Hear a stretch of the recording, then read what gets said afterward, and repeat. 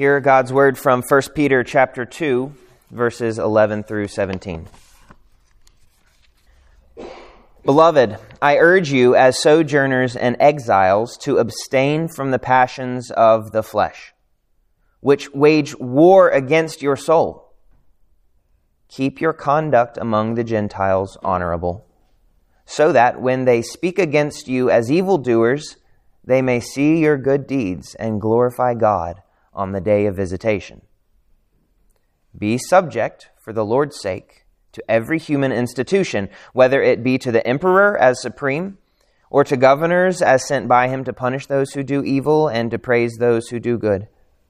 For this is the will of God, that by doing good you should put to silence the ignorance of foolish people.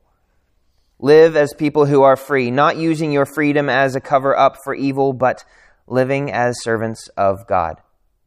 Honor everyone. Love the brotherhood. Fear God. Honor the emperor. The grass withers and the flower fades, but the word of our God stands forever. Gentlemen, married gentlemen, if you ever sat down with your future father-in-law to ask for your wife's hand in marriage, you remember the awkward small talk beforehand. I couldn't handle it when I sat down with my father-in-law. I jumped right to the chase. I admitted to him, I said, if there's something I got to say it, and I got something to say. And so I said, I'm going to tell you what we both know I'm here for. And I jumped right in, and I asked. Peter's getting to that part in his letter. He says, I've got something to say, and I need to say it. And here's the point, and it's difficult.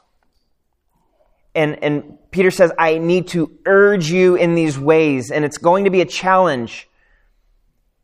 But the difference here is that his words so far have not been small talk. He has, in fact, instead laid out the foundation and the true hope and the new identity that makes this difficult challenge possible. And so as he jumps in and says, I urge you, here's really what I'm trying to get at in this letter, he has already reminded them time and time again, and he's going to remind them again this morning. It's because of this foundation in your identity as beloved by God. And because that is true, you now can do this challenge as you remember the hope and the foundation that you have. And so he gives a general charge this morning in verses 11 and 12. And then he gives 4 specific applications of this charge to his readers there in Asia Minor. Remember, those who are facing a lot of trials because they have ideological differences with the culture in which they live. And he gives them 4 specific applications all the way through chapter 3, verse 7. I was going to try to be bold and cover all 4 this morning, but halfway through the week realized I can't do that. So we're going to get just to the first application this morning. The first application is to citizens under the government. The second is to slaves under their masters. The third is to wives toward their husbands, and the fourth is husbands toward their wives. And so those are the 4 applications, and we will be getting to them in due time in the coming weeks. But this morning we'll look at that initial charge and then the specific first application to citizens who live under earthly authorities. And he's going to command them to be free as they live in subjection to their authorities. Does that sound contradictory? Do you hear that? Free people who are in subjection to their authorities. If that sounds confusing, then you have now sniffed out the main point of what he's getting at. Hang on, it's coming. Let's just jump right in. We're going to look at the preparation for the struggle in verse 11. We're going to look at honorable living among the Gentiles in verse 12. We're going to look at honorable living specifically under the government in verse 13, and then what it means to be free servants in verses 16 and 17. Here you'll see in verses 11 and 12, this is the introduction. In these introductory verses, Peter encourages the Christians in Asia Minor to live in a godly way in the eyes of the world. He's not telling them to be hypocrites and to live one way that is inconsistent with who you are, but instead he's encouraging them, while you're being watched, especially in light of these certain needs in your culture, in your time right now, considering these trials that you're facing in Asia Minor, in this godless culture, he's encouraging them to have special mindfulness for how they are going to be perceived as sojourners and exiles, as Christians in this world. The world is watching, and you're going to be different. And so he says, let your life adorn the message of the gospel, and let your life mirror the character of God, especially in these 4 ways that he will get to. But he prepares them first for the struggle here in verse 11. He reminds them, as he has already told them so far in the letter since chapter 1, verse 1, he's reminding them that you are beloved, you are elect, you have an inheritance, you have a noble task. You know how people always say that if you're going to give somebody a difficult word or a challenge, you should couch it with a compliment at the beginning and a compliment at the end. In some senses, that's what Peter's doing here. And maybe instead what he's done so far is more like that epic pep talk in that movie where the underdog team heads into the final half of the game and beats at the buzzer, beats the opponent and makes school history. This is Peter telling them there is something that is very true about you that makes this struggle possible, and he helps prepare them for that struggle by reminding them of who they are. Peter is saying, y'all are headed into a kind of war. Or in their case in Asia Minor, they're already in that standoff with their culture. And he said, but here's the reality that will make your success possible. In precise terms, he's saying, here is your identity and your hope that will carry you through the struggle. And so first he calls them in verse 11, beloved. Peter holds them dear. And because he holds them dear, he gives them these difficult instructions. There is no tension between telling someone the hard truth and loving them. In fact, they go hand in hand, and that is exactly what Peter does here.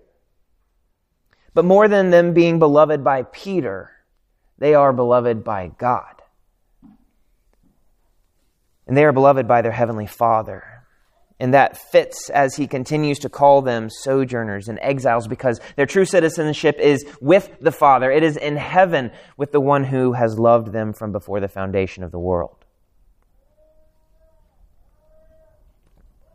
More than being strong or useful or successful, these are things we like people to use to describe us. Peter calls them beloved.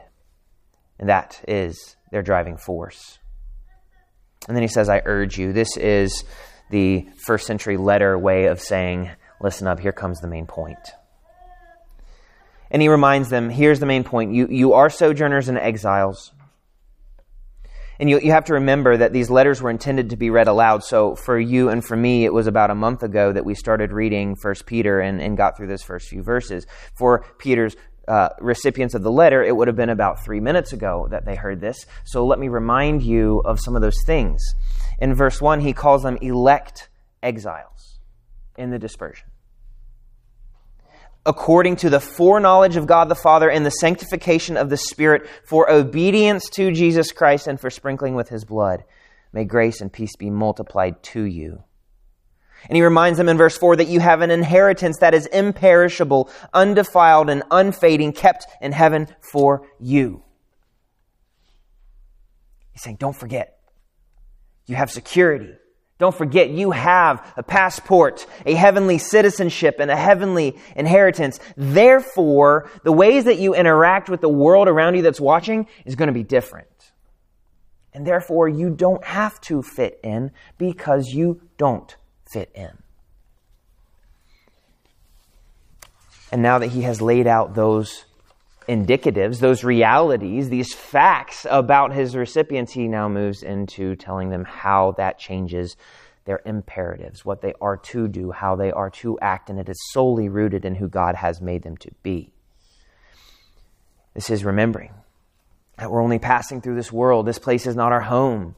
Therefore, we, like the recipients of this letter, can hold the world and our dealings in it loosely. We're not looking for comfort or gain from this world. We're not looking for status and belonging here. All of our comfort comes from our salvation. from our spiritual reality. All of our gain comes from our Savior, our absolute head. If it looks like a monkey and smells like a monkey, it's a monkey. What a monkey is makes a monkey smell like itself. What a monkey is makes a monkey do what a monkey does. Peter's asking his readers to consider, in a culture where they are very different, do you smell like a sojourner? Do you smell like an exile in this world? Because you are one.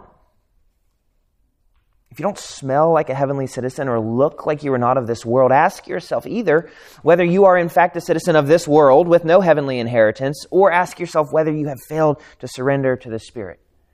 And if you're struggling to do that, He tells you to come and ask for His help, and He will help you. He will help you let go of your grasp on this world and its grasp on you. Because so often we just feel helpless.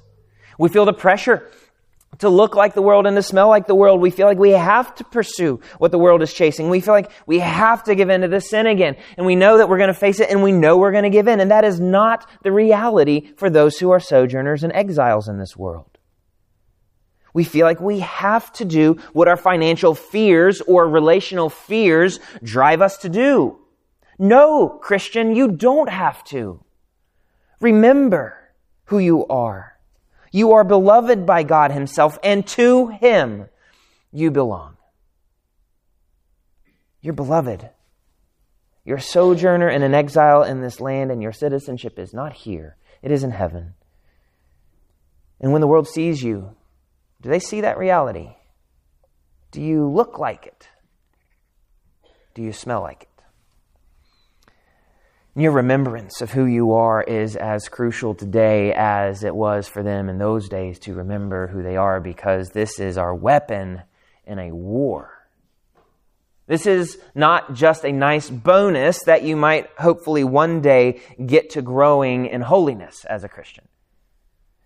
Because there is a war being waged against your whole being right now. And that's what Peter tells us in verse 11. Abstain from the passions of the flesh, which wage war against your soul. And this soul is not just the immaterial spiritual existence that we think of. It's speaking of the whole being. That's what that word means. This is a threat against your whole person if you give in to fleshly, natural desires. And this isn't just speaking of the fleshly and natural desires related to your physical body, although definitely sexual and bodily sins are included. It does imply self-control toward food and toward alcohol and toward sex and toward exercise and sleep and more. But it also means all longings of the natural person, the natural man, of the flesh, prior to the regenerating work of the Spirit. This is speaking of anything that is anti-spiritual or ungodly. This is including the wrong identity, viewing yourself in the wrong lens. This is saying those biting words that reveal that heart. This is compromising your morality. This is an alliance with worldly powers that prove that you don't actually trust God, but that you trust the worldly powers around you more. A fig tree bears figs. An olive tree bears olives. A freshwater spring gives off fresh water. What is the fruit of your life? Or let me ask it backward. If you are truly a beloved sojourner and citizen of heaven, what should your earthly fruit be?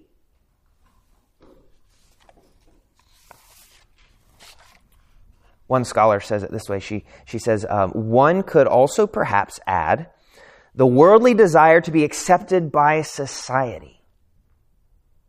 This is a fruit that many of us struggle with. The worldly desire to be accepted by society, which motivates ungodly behavior, even though it is socially acceptable.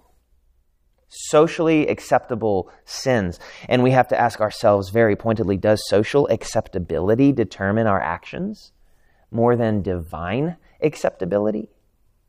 Do we care more that the world doesn't look down on us when we choose what we're going to do, or do we ask what God has commanded us to do. And I'm, of course, not asking you if you know what you need to do to be saved.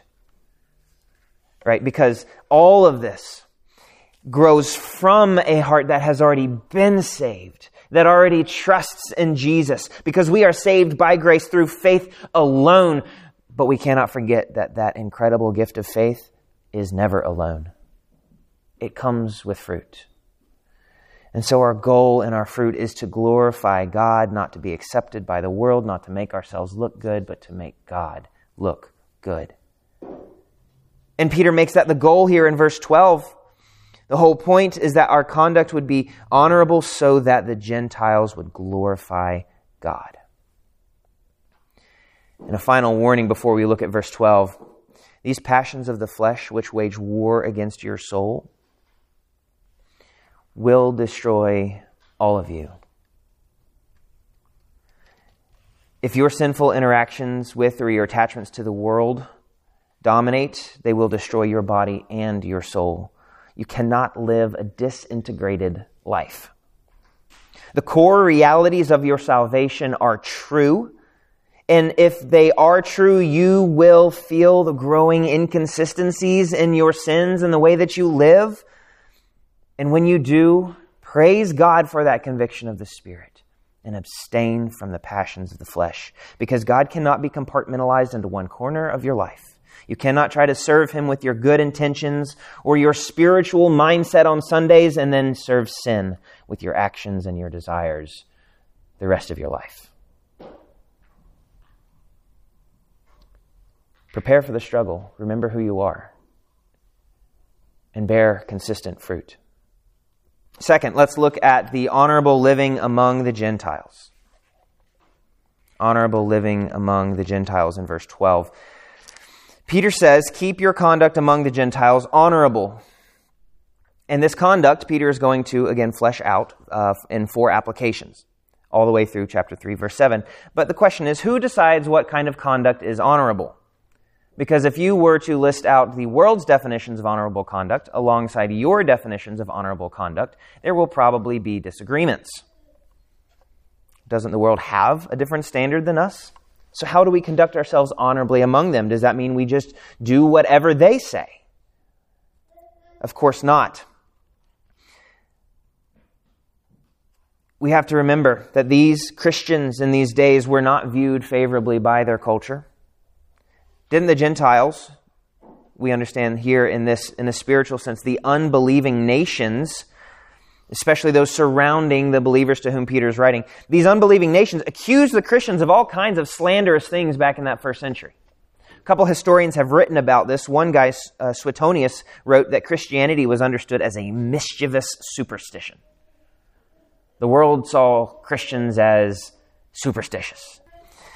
And Tacitus says of Christianity that it is a dangerous superstition and Christians as people detested for their evil practices. Christians were detested for their so-called evil practices. And while there is going to be a large overlap between worldly definitions of good and godly ones, we'll talk about that in a moment, the rub is going to come when we disagree. And that's where we need to focus in today. But for example, here are some similarities. The world views many things that we also view as good. They view, for example, self-control toward food, self-control toward alcohol, self-control toward sex and exercise. All these things, they view them as good. They view honesty in financial dealings as good. Even if they don't do them themselves, they know that it's the right thing to do. They view faithfulness to a spouse as a good thing. And they'll often say, well, good for you. You've been married for 65 years. And they may see faithfulness to a family and to friends as a good thing. And they also will honor the role and position of those who are in authority. If we do that, they see that as a good thing. And they understand that people who respect elders and who respect the wisdom of elders, they understand these in the back of their minds and in their deepest of hearts to be good things. And they expect Christians to be excellent in their professional work. They share that value, and they agree that there needs to be concern for the needy and for the widows and for the orphans. There are many things that we can share with the world in terms of goodness, but when there is a disagreement, when the world does what is evil in the eyes of God and what is right in their own eyes, when the world around you calls evil good and calls good evil, I don't need to list specifics for you because they come flooding into your mind as you think about the world that we live in today. When those disagreements and inconsistencies come up, you must remember your master. You must live in accordance with your true citizenship, your true identity in heaven. And when you do, you will be slandered. Verse 12 says, when they speak evil against you as evildoers, they're going to call you all kinds of names and say that you've done all kinds of things wrong. Peter says that does not change your responsibility in how you respond. We don't just treat other people well because they treat us well. The natural response if somebody were to slander us or to call us mischievous, superstitious people, our natural response is to get back at them or to speak evil against them to prove that we're right or to undermine them to their friends or to turn the cold shoulder.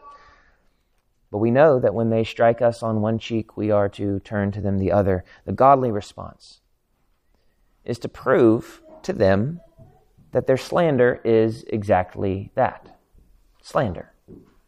To let our actions speak in a way that prove that these accusations are unfounded. We are to live in honor and love toward them. We are to love even our enemies when they revile us. James tells us in chapter 3, who is wise and understanding among you? By his good conduct, let him show his works in the meekness of wisdom. You can let the way that you live speak loudly to the world around you, even as they ridicule you. The goal for Christians then is to live consistently with what is good. But if there's a conflict between what the world says and what God says, we must submit to our God and be ready to face the backlash. Because we will be vindicated on that day of visitation. Verse 12 talks about that day of vindication right at the end. When Christ returns, then all those who trust in him will appear with him in glory, not in shame. We will be proved right as we stand in godliness. So next time you're wrestling with a moral decision, next time you're trying to figure out how do I respond in this situation, ask yourself, will my action be vindicated on that last day? Is this the kind of thing that I want the world to see that I did? Or will the accusers be right in calling me an evildoer? We must realize there is an eternal dimension to how we act day by day. Because in these deeds, the goal is that the Gentiles will glorify God. Jesus said this as well. He said, in the same way, let your light shine before others so that they may see your good works and give glory to your Father who is in heaven. And we see this command throughout the New Testament. Paul says it in Romans 15 and in 2 Corinthians 9. And it's found in many other places. And while all of our good deeds may heap burning coals on their heads, we have to remember that our goal in doing good deeds is not to get back at them. Our goal in doing good deeds is not to hurt them or condemn them, but to love them and to draw the lost to God by showing God to them. Our good deeds are engaged in so that we might prove the truth that we speak in the gospel by the way that we live it out in our daily lives. The goal is that the wickedness to which the wicked are enslaved, that wickedness would be killed, and that the sinners, would be free, and that they would glorify God. And Peter says the way that you live has a role in that. There is not an ounce of vengeance as we go about doing good deeds. Let us check our hearts in that way. We have not an ounce of vengeance against evildoers. Our good deeds are motivated by the increased glory of God among the dying world, and we pray that our good deeds would draw them to the light by the Spirit's work. Let's look now at the honorable living under the government. This is the first application that Peter gets to. Verses 13, 14, and 15. As we think about our relationship to the government as people, there are typically two different errors. People will either privatize their Christianity, and therefore it has no outward indication, and people would never know by looking at your life that you are a Christian. The other error is that we get so angry and fearful of the godlessness in the world around us that we rebel and we're disorderly. We cannot be described as those who are at peace with others, and we grow in anger toward them. There are two things that must be done in this passage. First, we must live under human authority, and second, we must live under God's authority. Let's parse that out. For these recipients, the emperor was the head of the Roman government. At this time, it was either Claudius or it was the early days of Nero, most likely. And then there were governors across the empire, also called kings, who were sent to uphold what is good and to protect what is good and to punish evil, ideally. And this is consistent with what Paul says in Romans 13, where he explains that same concept. With impressive clarity, he says, God has instituted authority and you must submit to it, or else you are opposing God's own authority that he has set up. We then, as Christians, as earthly citizens, because although Christians are primarily heavenly citizens, Christians really dwell honestly and with great earnestness on this earth. And we must dwell with honesty and earnestness on this earth. Christians as earthly citizens, therefore, have the opportunity to act consistently with the gospel, even toward their governors and emperor. Let's look at that more specifically. Christians should not be the ones bringing the insurrections against the authorities that are set up above them. Christians are not those who riot against the rulers of the land, especially not in violence. We don't rise up and demand our own way. We are able, more than anyone else in this land, to give up our rights while we live on this earth. To give up our rights for a greater purpose, to display God's glory. Our call then, even as we interact with the government, is to act honorably. Because this isn't our forever home. This is our starter home, if you will. Therefore, this world doesn't have to be our dream home. In fact, it can't be our dream home. It's not going to have everything comfortable, and it's not going to be the place that we expect to spend eternity, because the Lord's going to bring a new heavens and a new earth. That's our forever home. We serve a different king than the one over this earth. We are subject to these human governors and leaders because this is where God has put us for a time. And so we must remind ourselves, that little reminder of this eternal perspective can go a long way in how we live honorably and peacefully in this land. And Peter takes it back again to remind his listeners of who they truly are. He tells them, you live under God's authority. You belong to God. You are beloved by God. And he says that 4 times in these verses. I don't know if you picked up on it. It's woven in to verses 11 through 17. First of all, in verse 13, it says, be subject for the Lord's sake to every human institution. You're not subject to human institutions for the sake of the human institution, but for the Lord's sake. Verse 15, this is the will of God, that we would do good under earthly governments. Verse 16, we are people who are free, not using our freedom as a cover-up for evil, but living as servants of God. That's our first and foremost identity as we interact in this world. And lastly, in verse 17, fear God. So when we serve God and live faithfully under His authority, it is going to conflict with the world, and we expect the fallout. So in some ways, what Peter's commanding is very subversive. He's commanding these Christians to remember that they have an identity first and foremost over against that of the world. But that identity enables them to live peaceably and honorably to great extents with the governments on this earth. This command dethroned the Roman emperor in the hearts of the Christians to whom this was written, and it placed the Lord Jesus Christ alone in the position of authority in their hearts. So their submission to the emperor in Rome then was out of their obedience to Jesus. And it was out of the freedom that they had found in Jesus, their Savior. For you and for me too, we have one king. And it's not the President of the United States. It's Jesus Christ, the Savior and King of the world.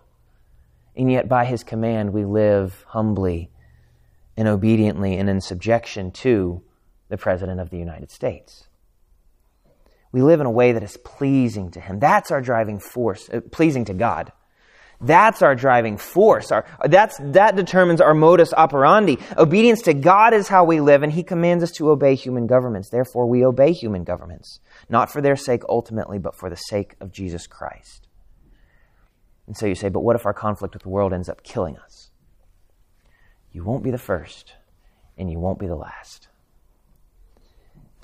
Peter himself who writes this letter, Paul who wrote the same message in the other letters in the New Testament, and many of the family and friends of the people who received this letter were going to be slain by the government. In this case, not an ounce of our reality has changed. We still have one King, Jesus, and we have lost not a drop of our imperishable, undefiled, and unfading inheritance kept in heaven for us. If we can view life in that way, then we will have understood even just a little bit what it means that we have a heavenly citizenship that is far greater than anything this world has to offer. And it would then be a privilege to die for the sake of Jesus Christ. To die is gain. The world is going to see us live lives of integrity when we do. And when they see us living with integrity and when they see us living lives of service and worship, their slanderous ignorance will be silenced. Even if not until that day of visitation, their slanderous words will be silenced. The world is going to hurl all kinds of insults at us, and you see it day in, day out across the internet. Verse 15 says, "For this is the will of God, that by doing good you should put to silence the ignorance of foolish people." We want ignorance to be silenced. Not vengefully. We want it to be silenced so that wisdom and truth will be proclaimed in its place. And Peter's saying that the way that you live can do that. When the world insults you and calls you all kinds of things that aren't true, let your actions prove to them that they aren't true, and let your actions show what that truth is, as it accents and complements the gospel that you speak. It may not become the new nationwide systematic description of Christians in this world. We may never again be known as the people who do good across the public eye. And that's okay, because our neighbors will notice. Our coworkers will notice. Individuals around us understand that there's something undeniable and strangely, almost eerily, otherworldly about someone whose life is lived in constant honor, with deep integrity. There is something that will either drive the hard heart farther away, or it will draw the softened heart when they see us living nobly. And when the world sees us fail, and then acknowledge our failure, and then repent and find forgiveness and get back up in the strength of the Spirit, they have no frame of reference for that. They will be drawn to say, what is this? What are these good deeds, this good conduct? What is this hope and purpose? Yes, there will be mudslinging and mockery and slander for the rest of our lives that we will not see vindicated until that last day. That does not change our response. Don't hear verse 15 and think that that you're going to have everything fixed and you're going to be victorious in every conversation when you do something good. That's not what this means. The ignorant may not actually ever be silenced in your life until that day of vindication. And maybe it's a friend who's spreading lies about you. Maybe it's a former confidant who has taken you to court and uses every opportunity to slander your reputation. Maybe it's some other kind of enemy who doesn't know you from anyone else, yet makes his or her point to ridicule your faith and the ancient truths that you adhere to. Don't forget, we respond according to our kind, our identity, who we are. Remember that you are free from this whole economy of worldly reputation and slander. Truth will be found out in the end. You may not see it, but it will come. And it will all become clear on that day. And so you can live today with integrity, honorably, even facing persecution for it. Because when all this shifting sand of worldliness washes away, you will be found standing upon and living upon eternal truth, Jesus Christ. What does it mean, though, to live free? What does it mean to live as a free person who Peter describes as a servant of God? A free servant? That doesn't make any sense. This idea of freedom, though, is not that American view of I can do what I want mentality. That's not what freedom is. Instead, this is the godly, spirit-filled living according to or with an unbound conscience. This is a light conscience, an unburdened heart. It's living with an internal freedom and an integrity and a coherence. It's an ability to live according to your conviction. And we are those who are beloved citizens of heaven, and so it means that we can choose to live in a heavenly way even while we are under earthly authorities. This is freedom from a slavish submission to the flesh or to sin or to the world or to the authorities of the world. Nobody can demand you to live contrary to your conscience when your conscience is rooted in Christ. Instead, a Christian is able to willingly give up himself or herself in subjection to the human institutions out of free service to God. And Paul even says in Romans 13, he says, be in subjection for the sake of your conscience. Be in subjection for the sake of conscience. This means that your conscience as a Christian will not be at ease if you unlawfully rebel against your authority or lie or live in any dishonorable way toward your authorities. Your conscience will not be at peace.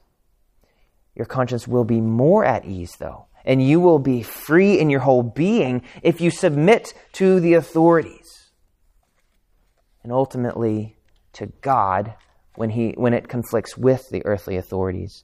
And if your submission to God turns you into a lawbreaker of earthly authorities, you will be more at ease facing the consequences, whether they are fair or unfair, for doing the honorable thing because you obeyed your God.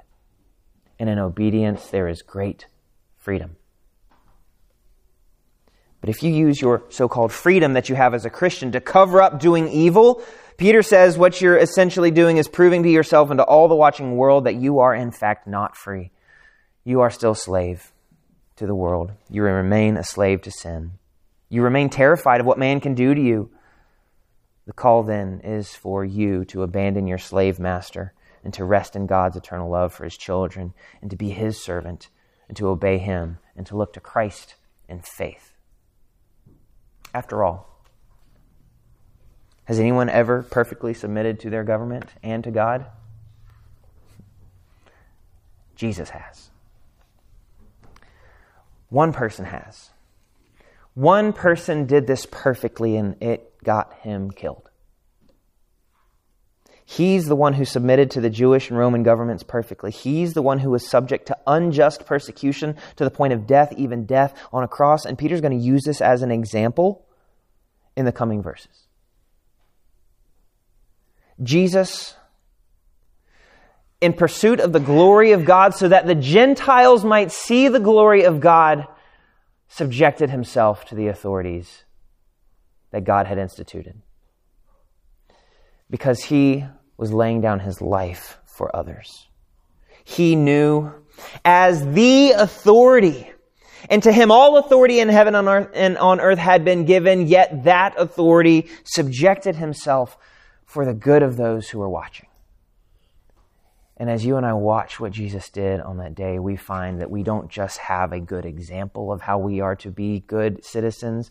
We find the power by which we can be good citizens. We find the one who has saved us from slavery to sin and freed us to live in clear conscience under God in this world. We have found forgiveness of our sins in him. Every single one of us who's washed in that blood that Jesus shed on that cross under submission to the human government, everyone whose sins are forgiven, we are such because of Jesus' perfect submission to the Father and therefore to the human institutions that killed him. And so we are the Gentiles who give glory to God. We are the ones who right here in this place this morning are here because Jesus obeyed the Father and submitted to his authorities. And this then seeps out into all our lives.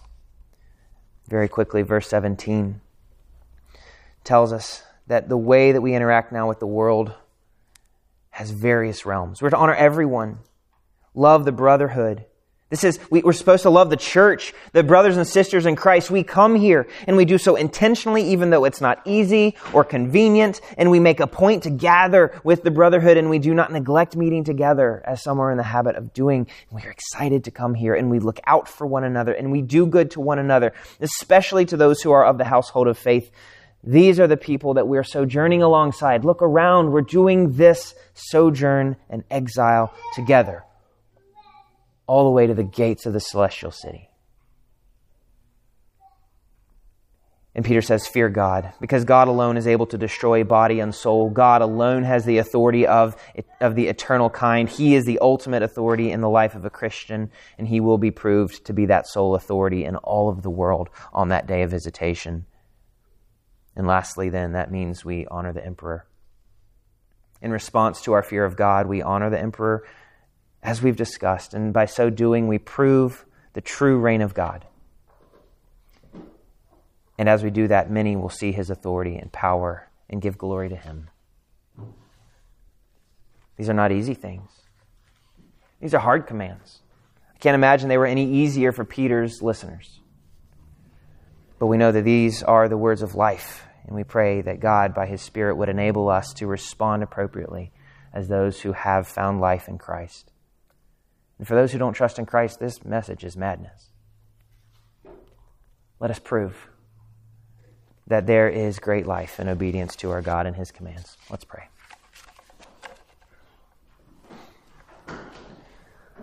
Thank you, Heavenly Father, for your words of life. We thank you for these commands, and we pray that you would help apply them to our hearts, that we would be willing participants in these truths that you have given us. We pray that our faith would be in Christ and in Christ alone. Would we not try to work our way by good deeds into your good favor, but would we see that we are in Christ, blessed by you and loved by you, and therefore are able to live appropriately in this world. We need your strength to do it. And we trust that you will be with us by your Spirit. Would we lean upon him and your word every day? In Jesus' name we pray. Amen.